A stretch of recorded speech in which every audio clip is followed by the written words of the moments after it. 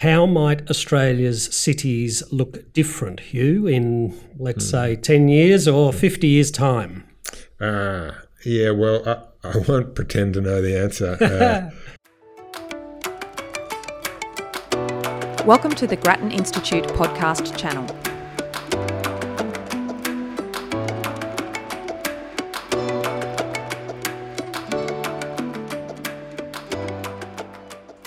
Welcome to the Grattan podcast channel.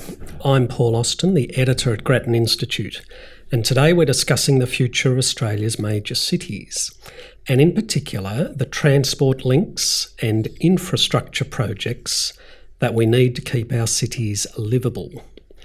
Australia is growing, and most of the growth is happening in the capital cities. Melbourne in particular is booming. It's now one of the fastest growing cities in the developed world. Indeed, it's on track to overtake Sydney as Australia's largest capital. Sydney, of course, has been declared full by numerous politicians and commentators going back many years, and Brisbane has been going through a development and building boom of its own. But are we building enough infrastructure to cope? Are we building the right infrastructure? And are we making the best use of the infrastructure we already have? To discuss these issues and more, I'm joined by Grattan Institute's Transport Fellow, Hugh Batrouney, who has co-authored several Grattan reports and articles digging into these very questions. Hugh, welcome. Thank you, Paul. Can I begin, Hugh, by asking you to explain your concerns about the way Australia does infrastructure? Would it be fair to say that you think we're getting too much wrong? Oh, it's a good question, Paul. So Grattan now has several reports looking at the way that we identify and assess and then deliver infrastructure in Australia. So I might just run through a couple of those because I think they're all probably relevant to the question you've asked. Please.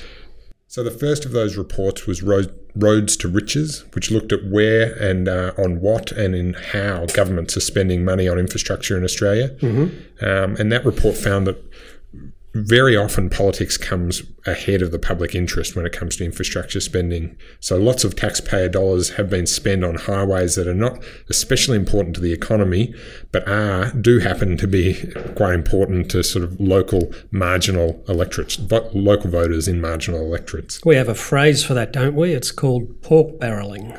Yeah, that's the way it's that's the way it's talked up.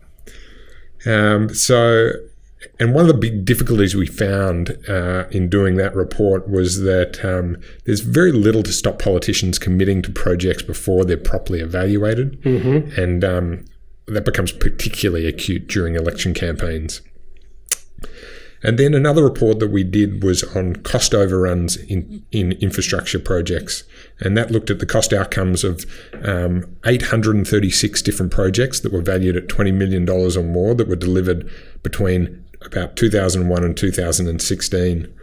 And what we found in doing that piece of research was that Australian governments have spent around $28 billion more on transport infrastructure than they told taxpayers they would. Say that again, Hugh. How much? $28 billion. It's a staggering amount. It did find that most of the problems were caused by a relatively small number of projects. And so the numbers, which I have here, are that 90% of Australia's cost overrun problem was explained by 17% of projects that exceeded promised costs by more than half. Right. So it's those small number, but they tend to be the big projects, the mega projects that are complex, and they tend to run over by a lot. Mm-hmm.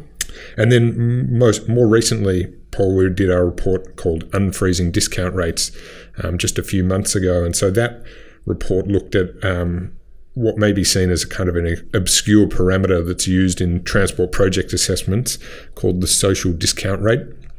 And that particular parameter tells us how we should value impacts or things that happen in the future and even the distant future in some cases.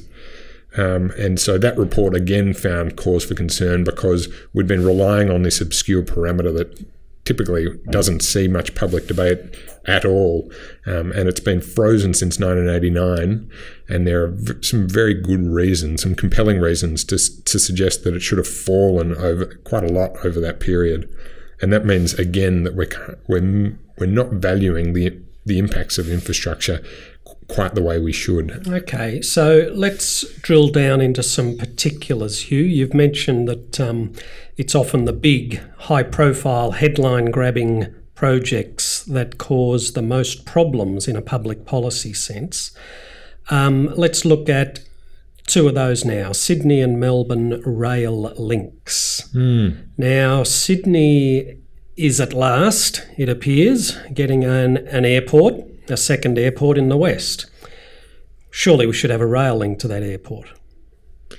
Well, that might be the case, and in fact, I would agree that I think it's probably right at some point you're going to want to connect it by rail.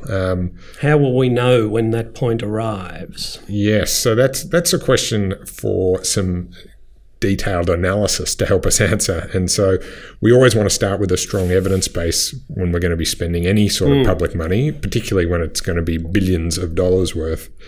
And so the question is whether and when you might want to build that rail link. And so in the case of that Western Sydney Airport rail link, there are some reasonably good reasons to think that it will be needed eventually, but isn't needed today.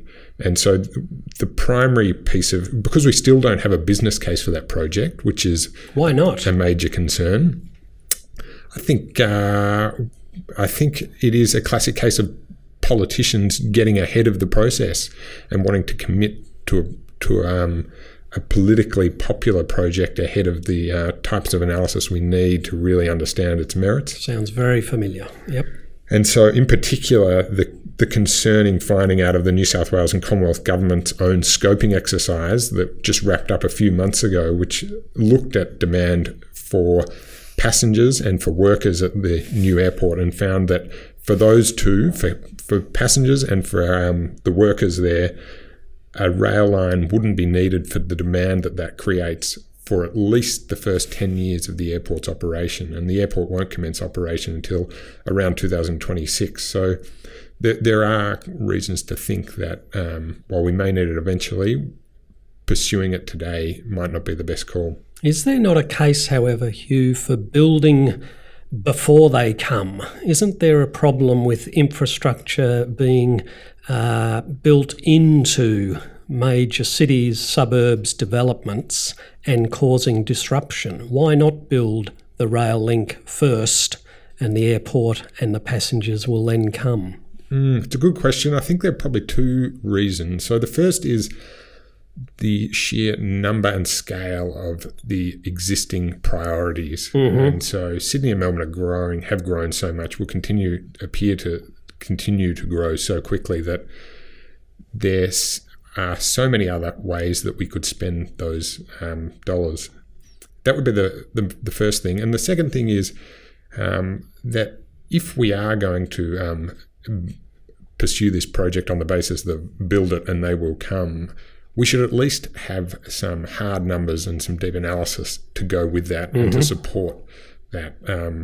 And so we don't have that at this stage. Okay, so Sydney Airport Rail, perhaps, but not yet. Let's have a look at Melbourne, where again there is a fairly firm proposal now for a rail link to Tullamarine Airport. Now, I'm a Melburnian. I know that a rail link to the airport in Melbourne has been discussed and debated and indeed promised for decades, it seems, all my life really. Now the Commonwealth and state governments finally seem to agree that the thing should be built. Do you agree, Hugh? Well, it's very much the same problem that, again, politicians have got ahead of the process. We still haven't seen a business case for it. And so, right. I think it's definitely not the case that we should never build it, because, again, it does seem that at some point it will be needed. And certainly Infrastructure Victoria, the Victorian government's independent infrastructure advisor, has made that point to say that it is something that we will need eventually, but the time frame that they put around it when they did a big options assessment about 18 months ago was to say that we should be looking to deliver that rail link within about 15 to 30 years. So again, it doesn't appear based on their look at things that it's an immediate priority. 15 to 30 years from now.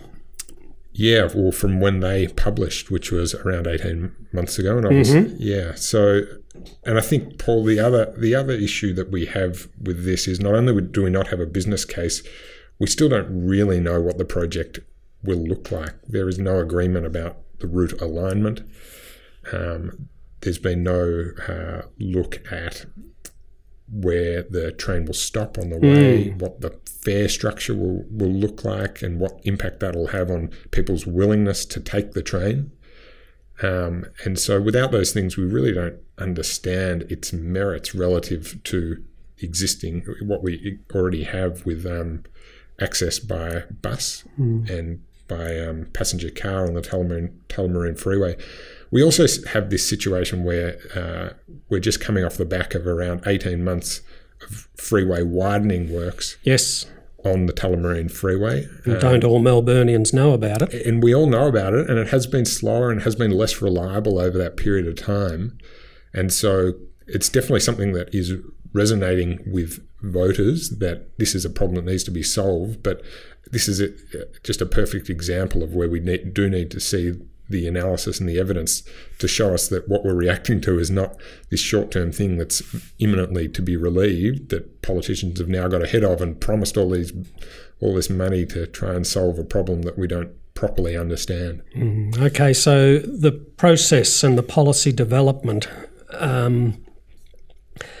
that I know is a particular concern of yours, Hugh. You're concerned not just that we may be building the wrong projects at the wrong time, but also you're concerned about the way, if you like, experts encourage governments to make some politically difficult reforms to the way we use our existing infrastructure.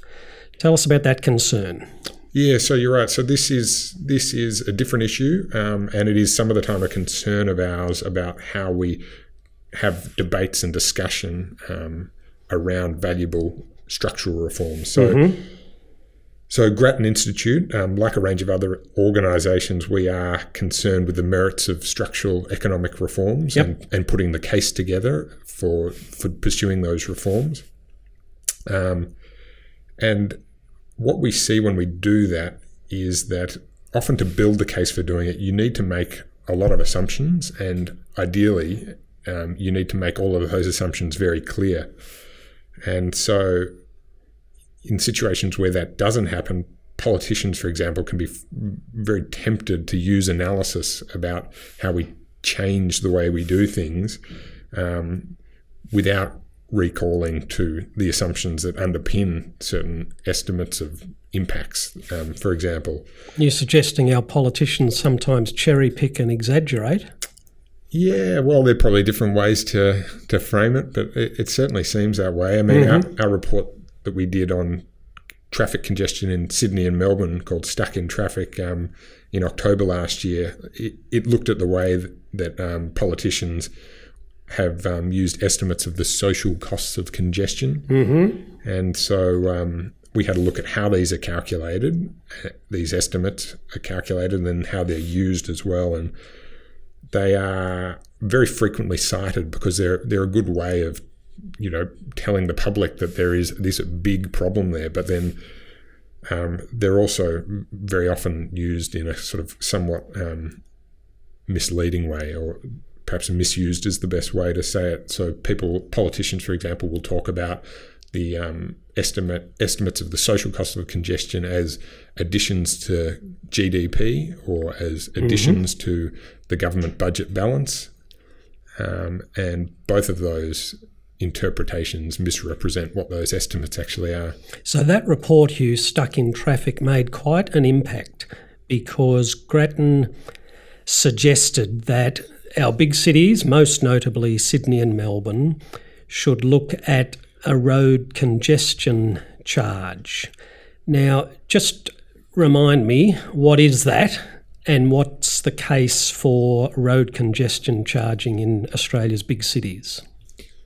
Yeah, so congestion charging is the idea that by putting a price or changing the way that we pay to use our roads can have an impact on the quality of our roads and the congestion that we face when we're travelling on them. So at the moment we pay the main costs that we pay as a driver are fuel excise, which has some correlation with how much we use roads and correlation with the congestion that we might be causing. And we also pay registration, which is a lump sum annual cost. And so that will have no relationship with how much and when we use our roads. And so what our report did was, rather than look at exactly the design of a new congestion charging scheme, we wanted to look at diagnosing the problem to begin with. And so that was what we did. We collected a very large data set of Google Maps trip times, around 3.5 million observations all up over around 6 months. And so we could have a look at the profile and the typical delay that we see on the network in different parts of the network at different times of the day. So what was the bottom line? Surely Sydney and Melbourne are stuck in traffic, Hugh. We're congested, aren't we? Well, depends on where you look. So we found that while it's not a problem for everyone, because our cities are very big and very sprawled, and there are parts of our city where motorists do not experience very much congestion at all. And that does come to people as somewhat of a surprise, because most of us do tend to remember the terrible congestion that we find ourselves sitting in.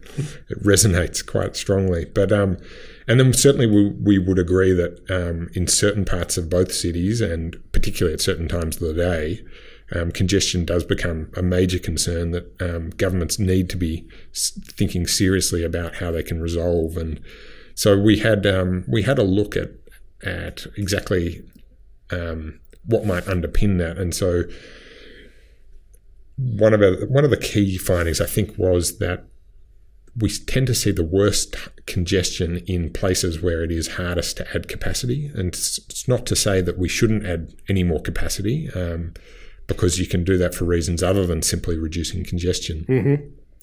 But it is to say that it is very costly, and at some point it's going to become too hard, and we need to start thinking very seriously about the design of changes to the way we pay for roads, and congestion charges is one of those options. Okay, so the solution, if there is such a thing, to congestion in our major cities is not big major new roads. I think that's correct. So the solution to congestion will not be big major new roads. That's not to say we don't need them and don't want them, because they offer. So what happens? You may build a new road and it may fill up with new traffic, and in which case congestion may be marginally better or not much better at all after a number of years. But that's not to say that that road will not have delivered a measurable benefit to people who have elected to take that road over whatever other means of travel they previously had. And in cities that are growing as quickly as ours, then new roads can be a solution, but perhaps not to congestion, perhaps to other issues, I think is the point. Okay, so if I were asked or forced by my government to pay a congestion levy or a congestion charge when I drove to work each day, would you be able to get me to work quicker?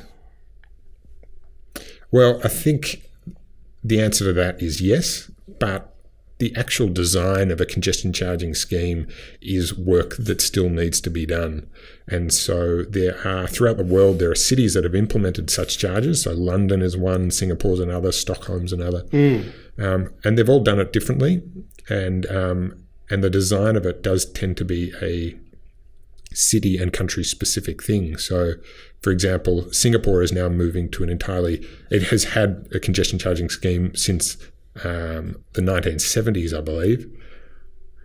It is now moving to, and it's the scheme it has had in place is one where it's set up physical gantries that monitor the flow of traffic.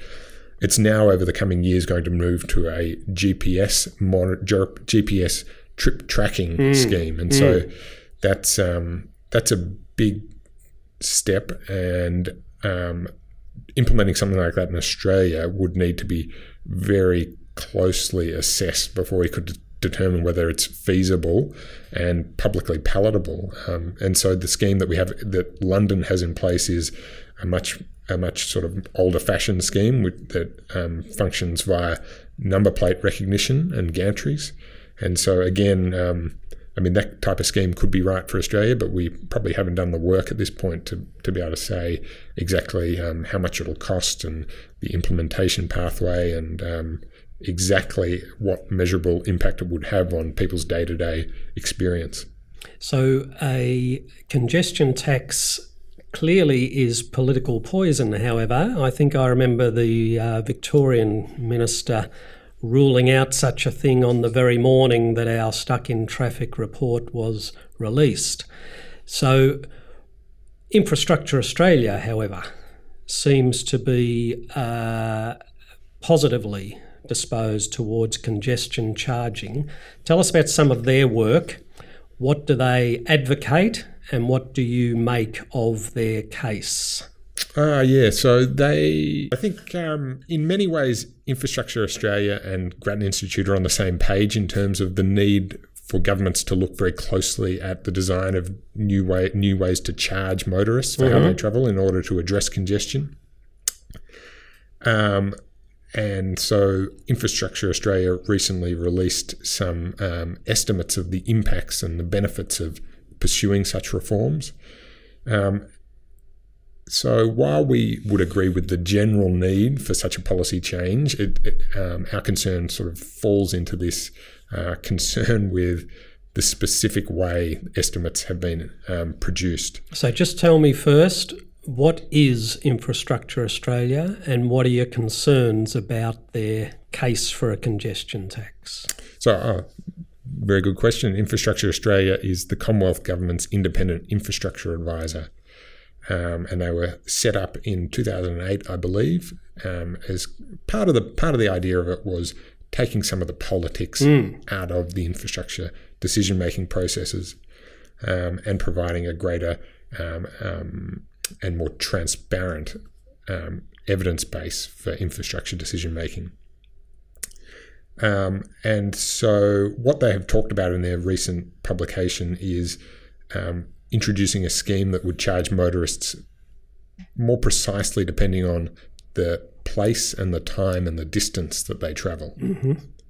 And then they've generated these measurable impacts on Australia's GDP from pursuing these changes. Good news or bad? Oh, very good news. Really?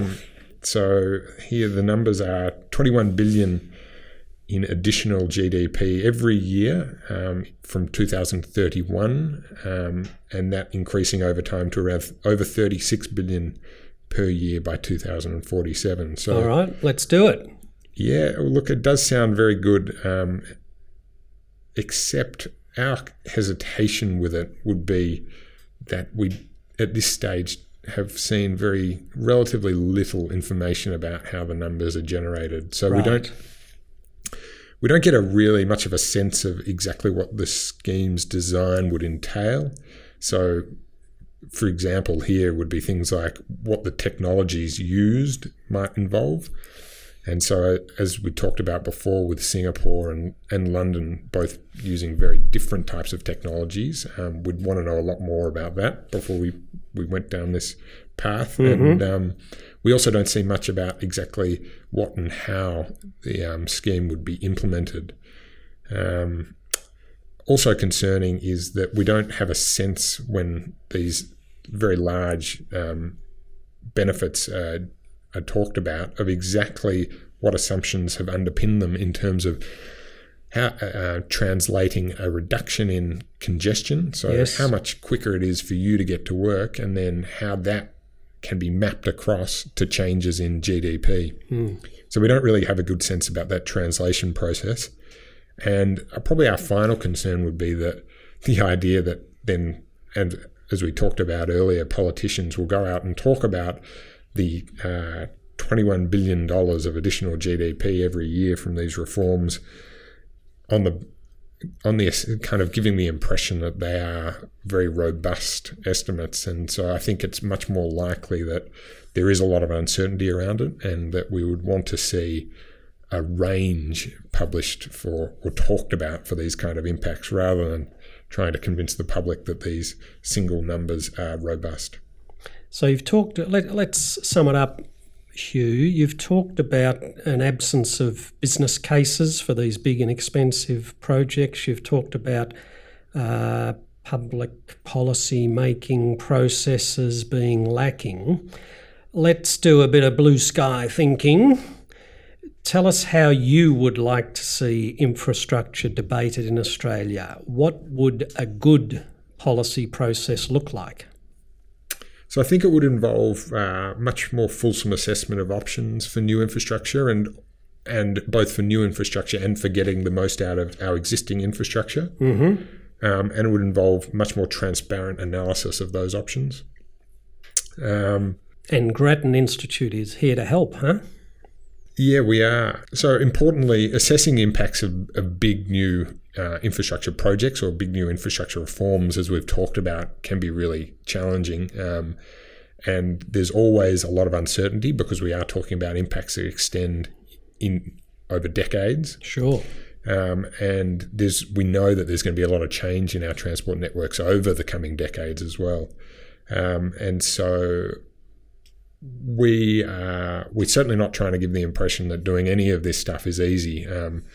But in terms of what we would like to see from government's processes in decision making, it's just a lot more transparency and putting a lot more options on the table and making their various merits much more transparent to the public and to the public debate on these issues.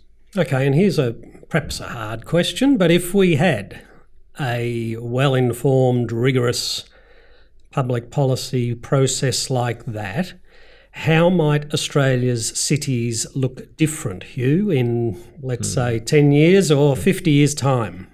Yeah, well, I won't pretend to know the answer or to give you, exactly some sort of definite view on how cities might look in the future. It's I think there's so much uncertainty at the moment, and there's so much technological change that we're seeing, and so we know that things will look very different. I think one thing that we do know is that with better processes in place, we could at least have a much better understanding of the rationale for how we're spending huge amounts of taxpayer dollars, and we could have the confidence that the decisions that we're making are the best decisions that we can make given available information that we have at this point.